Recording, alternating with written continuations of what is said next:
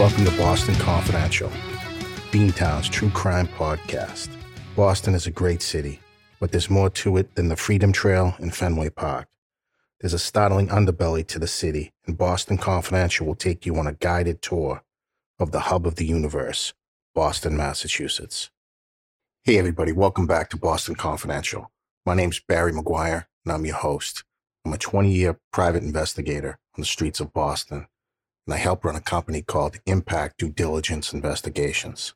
If you need anything in terms of investigative services, feel free to contact me at Impact. If I can't help you personally, I'll certainly direct you to the right person or agency. All right, guys, welcome back to Boston Confidential. Just a bit of good news. Edward Alemany, the person who killed Amy Lord in 2013, his conviction has just been upheld by the Massachusetts Judicial Supreme Court. One of the reasons that the case was up for appeal, the defense, Edward Alemany's side, said that the prosecutor humanized Amy Lord too much. And the SJC, the Judicial Supreme Court, stated that at times the prosecutor may have went a little overboard, but they do have a right to humanize the defendant. And the case will not be overturned on appeal. He will not be granted a new trial. And the SJC went on to say there's so much other evidence that just simply wouldn't have mattered. There's forensics, there's identifications. This guy is guilty as the day is long, and he is going to serve his life sentence without parole. So that's good news, right? And if you remember from back in 2013, this was just a horror show. Edward Alemany had went on a 24-hour crime spree against women. He ran into people coming out of their homes, trying to rape them, pull them away, and finally he ends up with Amy Lord, who is coming out of her apartment, and he puts her in her car and forces her to drive to 5 ATMs around the city of Boston. And if you remember, the whole city was just holding their breath, saying, no, Amy, run. Everybody just wanted Amy to run out of there, but I think she was just too frightened. And she thought maybe she could ride it out. That wasn't to be, and Edward Alemany stabbed Amy more than 35 times in Hyde Park, Massachusetts. And guilty as sin. This was a death penalty case. He not only murdered Amy Lord, but he terrorized those two other women. So there it is. Edward Alemany, gonna die in prison. Also, guys, we've gotten a pretty good response to our episode on Michael McDermott and Edgewater Technologies. But I just wanted to highlight, I did make a mistake in that case. At times I called it Wakefield Technologies, and the business name is Edgewater Technologies. I go back and forth during the episode making that error. Sorry about that. Not a big deal, but I guess we all need forgiveness at times. All right, guys, we're on to a case. I felt like I needed to give you guys a break from all the blood and guts we've been wading through these past few weeks. So here's a score. There is some blood and guts involved in this one as well, but it's Boston. What can I tell you? All right, so it's the great Plymouth Mail Truck Robbery, something I had never heard of. And I had asked for help, 10 episodes ago, and I had gotten some from some of my researchers and some of the people who write in. But this is an extremely interesting case, and it's still unsolved today. 1962, August 14th, 1962. Before I get into the details of the case, I just want to tell you the amount of money involved in this is staggering. You know, when you read the reports, it was only $1.5 million in cash taken.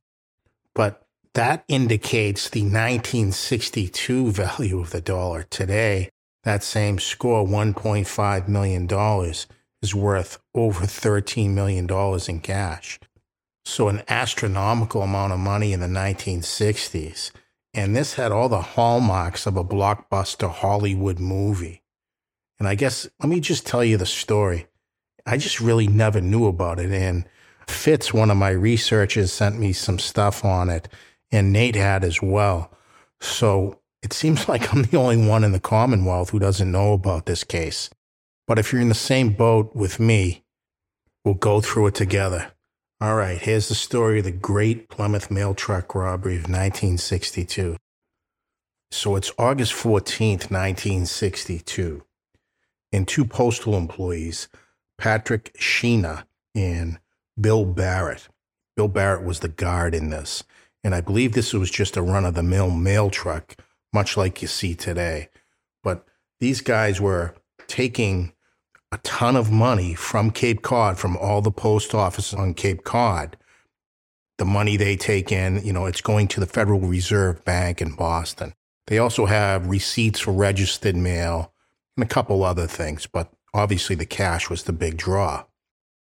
And this was relatively new for the U.S. Postal Service. They had used, an armored car before, and about 3 weeks prior to the robbery, they switched to this one driver and one guard accompany all that cash from Cape Cod all the way up to Boston. And that's what these two guys were doing. Shenna and Barrett, they were driving up to the Federal Reserve. It was 8 p.m. It had been a lovely day, summer day on Cape Cod, and they were heading into the city. They were driving on Route 3 north from Cape Cod, like I said, towards Boston. And they came upon I believe it's the Clark Road exit in that area anyway. They had seen a vehicle pass them about 80 miles an hour just before this, but they don't think much of it. It's Route 3. People go fast. So regardless, they go a little bit further and they see an obstruction in the road. They get a little closer. It's the police. They're cordoning off the highway and they direct them to the side of the road. Naturally, they do that. But as soon as they pull to the side of the road, two other cars come out from, I don't know if it was the highway or was an adjacent road, but two other cars pull up. And just before those cars pull up, the policemen have submachine guns and they order them to do whatever they really want. So these two guys must just lose it and they comply. There's believed to be 4 people involved at the robbery itself. I'll tell you a little bit more about the robbery, what happened just afterwards. There was more people involved on that end. But these guys, they just tell the guys to shut up, be quiet, and everything's going to be all right. But they do have machine guns. There's no sense in trying to fight back.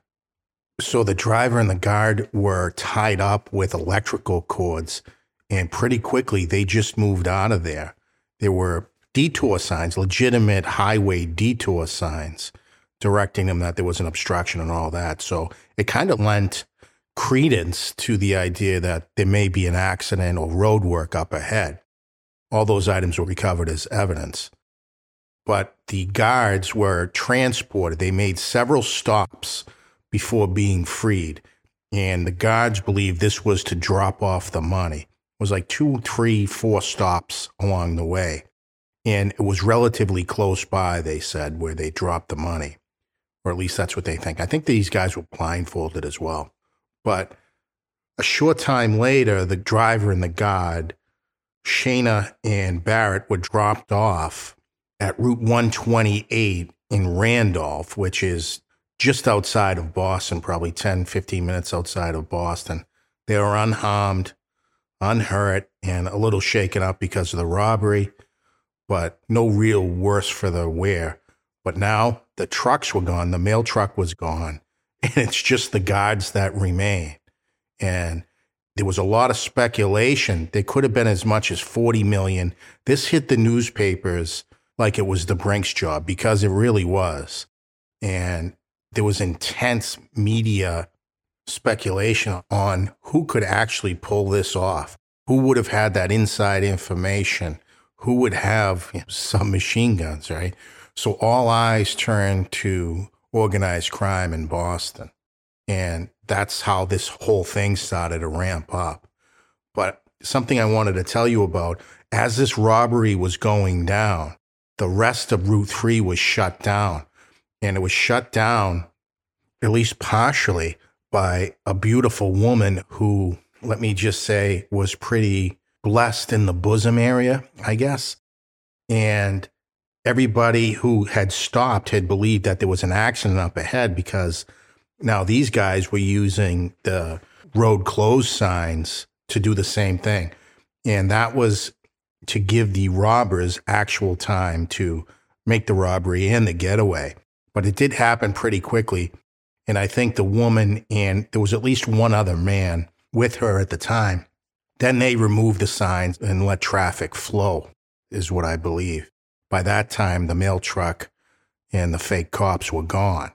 So there was 4 people. The guards reported 4 people, 2 people dressed as police officers and 2 other people in those 2 getaway cars, I guess. So it seems to be at least a group of 6, but it may have been more. This whole thing seems to have taken just minutes to complete. The cops do the fake pullover. They comply. They're tied up and then driven away. So I don't even know how long those others had to block the road. And I said they used the signs as well. I don't know if that's true. I don't know if they just use this woman to be like, oh, my car's broken down, nobody can pass, something like that. I don't know much about the group before or after, just after the robbery that stopped traffic so the robbers wouldn't be disturbed. So if you're immediately thinking, how stupid is it of the Postal Service? They used to use an armored car to transport this level of money.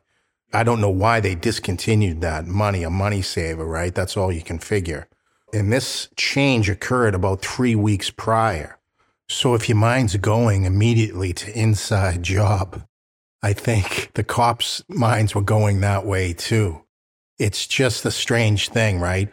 3 weeks in, they're bringing $1 million, $1.5 million at a time from Cape Cod to Boston with one guard. You know what I mean? So it hits the papers with a splash, kind of like the Brinks job, actually. And everybody was speculating who was involved. The postal inspectors, I guess they're the postal police, get involved pretty heavily along with the FBI. But I want to remind everybody the problems the Boston FBI had at that time. They were basically in the pocket of organized crime. And so if the FBI's compromised on it and they're bringing in the postal police, I don't think the local gangsters are very frightened of that. In fact, I heard one local gangster refer to the postal inspectors as a stamp police. And they didn't know the Boston crime scene. The FBI did because they were involved in it, you know what I mean? And H. Paul Rico was there. He was present. He was a lead agent in the Boston office of the FBI. And H. Paul Rico actually trained John Conley. And Rico may be the most corrupt FBI agent in history. So if the mob told H. Paul Rico not to look too hard at certain elements of organized crime, and it would come out that some of these guys that were suspects were down with the Patriarca clan in Rhode Island, I don't know how much help the Boston FBI was going to be on this case. And again, the postal police don't know the players, and they don't know how tough investigating organized crime in Boston could be. So they got nowhere, absolutely nowhere. The FBI and the postal police, they opened their wallets. The federal government opened their wallets on this. So there was around-the-clock surveillance on all the local players, all the known robbers and all this. And then when that didn't work, they became intrusive. They let them know they were being followed and put pressure on them. Again, they don't know how this game in Boston works. I don't think you're going to put pressure on a guy in Winter Hill. You're just not going to do it. And the North End, the same thing. You're not going to get anywhere with these guys. I don't want to call them professionals like I admire them, but they have total disdain for the police, all of them. And you may get a rat here and there, but for the most part, all those people they put under surveillance didn't have anything to do with this robbery. I think the federal government was largely embarrassed at how easy this heist was, and the fact that anybody with half a brain should have seen this coming from a mile away. I'm actually surprised it took 3 weeks to take one of these cars off the road with $1.5 million. And I keep saying $1.5 million, right? But you need to think in today's value, that's over $13 million, guys. Imagine that. So goddamn easy the score was. And I'll tell you about the aftermath. The search for these robbers goes on for 5 years. For some reason, there's a statute of limitations on this robbery is 5 years. We usually think in terms of 7 years, statute of limitations. For whatever reason, this statute of limitations was only 5. So they quickly find this money-gobbling surveillance that they instituted on every armed robber or organized crime associated in the Commonwealth. They found that wasn't working very well. And geez, that's a surprise, right? So they offered a reward, and it was a huge reward. It was $150,000, 10% of the loot that was taken in the robbery. $150,000 in 1962 has the equivalent purchasing power of about $1.3 million. So they were putting some pressure on people. That's a big reward. And you could remain anonymous from what I gather. And also there was another reward for $50,000 that was held by the post office separately. So there was a guy that was supposed to be on the truck, but he was on vacation, and his name was William F. Gullette, Gullette. And he would have been on that truck if he wasn't on vacation. I know. Is that suspicious? So he's on vacation, and he goes on in the newspaper to say the vehicles were known to carry about $2 million at a time. And he says the robbers must have had inside information. Really? Really? That's strange. Wonder where these robbers could have got that from. Maybe the guy on vacation. Who knows? So the postal inspectors threatened to send 1,000 postal inspectors to Massachusetts to look for this heist money, right? But they ended up settling for the chief postal inspector. His name was Henry B. Montague, and he had a 99% conviction rate when it comes to crime solving the mail. And he went right up to Boston. And you know what he did? Absolutely nothing. What people don't understand about Boston, it is so cloistered. Everybody knows everybody. And a lot of times nobody talks. This famed postal inspector hit a brick wall. The gangsters were laughing at them, calling them the stamp police and all this stuff. At one point, one of the gangsters has been rumored to say, okay, hey, yeah, I've got to go to the supermarket. He says to one of his friends, do you need anything? The friend says, why don't you just have those guys that are following you go to the supermarket for you? He goes, I don't think the stamp police could find their way to the market if I gave them a map. So they just weren't afraid of these guys. I'm sorry. The U.S. Postmaster even went further with the reward. They were offering the 150 G's and then the other 50 grand, which was separate from that. And they revised this reward to say, if the person suspected of this robbery is killed while they're being apprehended, they'd still pay the reward to whomever offered the information. And the people that were going to be arrested but were killed would have been deemed, in effect, to have been fully convicted. So I don't think that's ever been done before. And that just shows how desperate the FBI and the postal police were in this. And I think at a certain point, the FBI let the postal police take the lead on this because they knew it wasn't really going anywhere. And again, the FBI was fully compromised in Boston. So as the 5-year statute of limitation ramps up, the postal police become more desperate, and they do indict several individuals, and I'm going to tell you about them. So the feds end up arresting 4 men and 1 woman, and the suspects were John Red Jack Kelly, George W. Agostolius, I think that's a Greek name, Joseph Tripoli, Thomas Richards, and Patricia Dia, I know I'm going to butcher this one, Dia Ferio, Diaferio.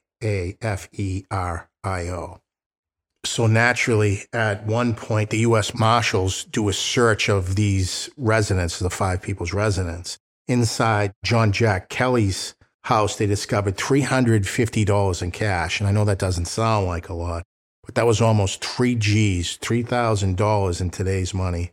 Bulletproof vest, a .45 caliber firearm. And what you need to know about Jack Kelly, John Jack Kelly, he was a stone gangster. He was an Irishman, obviously you can tell by the name, but he was associated directly with Raymond Patriarca.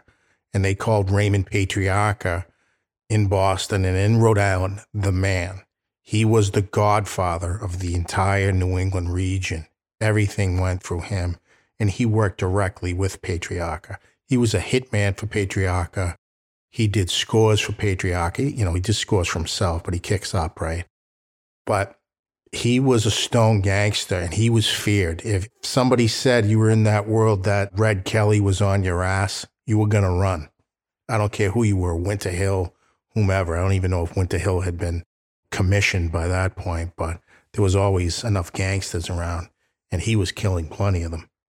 I don't have a ton of information on the probable cause they had to arrest these people, but these guys, I don't know about the woman as much, but these guys were stone gangsters, and they did scores, and this was the biggest score. And guys, it's so easy. There's part of you, right? I think that's why we love heist stories. Like, geez, could I do that?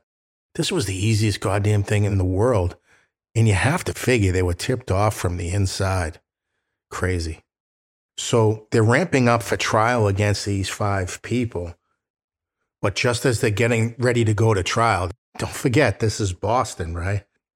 And it comes out that one of the defendants, Thomas Richards, was on the prosecution witness list. And that would indicate that he had turned state's evidence. And one of the things that the postal police, I don't think, understood, when that happens, when that hits, when that's printed out, that guy's a dead man. And that's exactly what happened. He was a workaday electrician. On the street, he was an electrician, that's for sure. But on the side, he was a criminal. He'd do breaking and enterings, alarms, and all that. So I know you're going to be shocked. You might want to sit down. As soon as that comes out that he's on their witness list, he disappears and he's never been seen again. Are you shocked? And it's rumored that Red Kelly's lawyer was concerned that he was actually being placed in hiding by the FBI. And he's having a conversation with Red Kelly. Red Kelly says, yeah, I don't think we're going to be hearing from Tommy anytime soon. So that was his way of telling his attorney that Tommy is not going to be down for breakfast. And lo and behold, after that, the case kind of fell apart, but they're stuck ready to go to trial, and they do so. And the woman who was involved with this, I think I had mentioned it at the beginning, Patricia Diafario.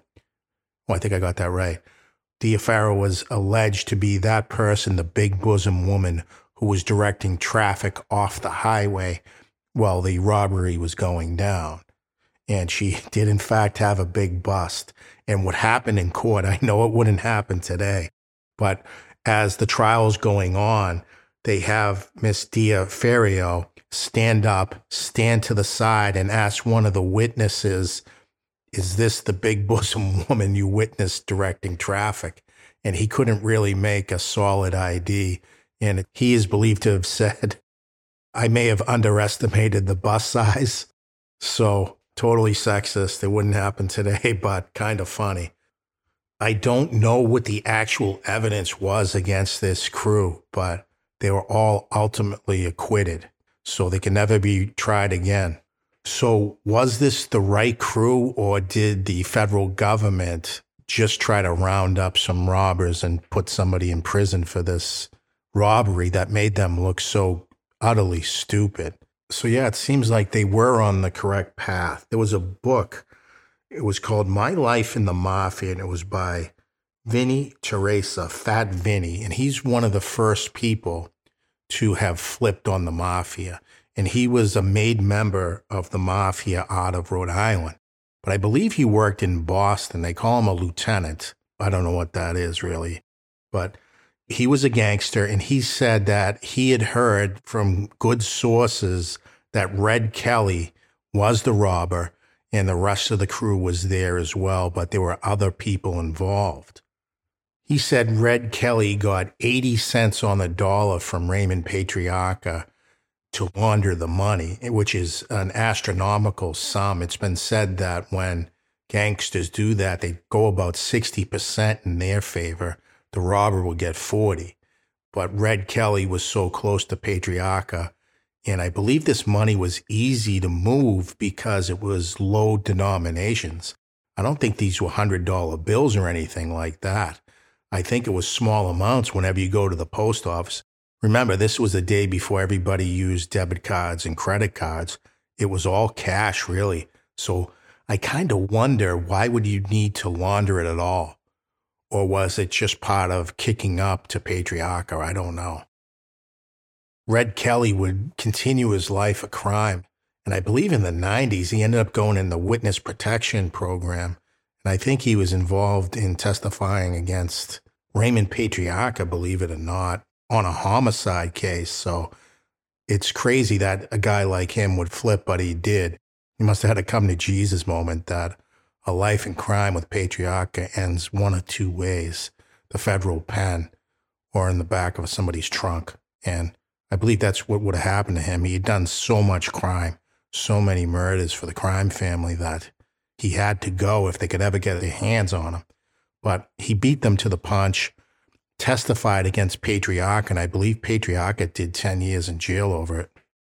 Some of the things I'd like to know is, why do you have to launder bills with such low denomination? You could just go spend it at Stop and Shop, right? It's untraceable, really. And I guess there was some mail receipts and all this other stuff. They obviously burned all that stuff.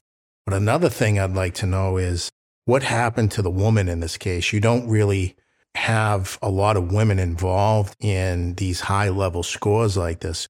But if you think about it, it's kind of a stroke of genius, where this woman is directing people off the road like there's an accident up ahead.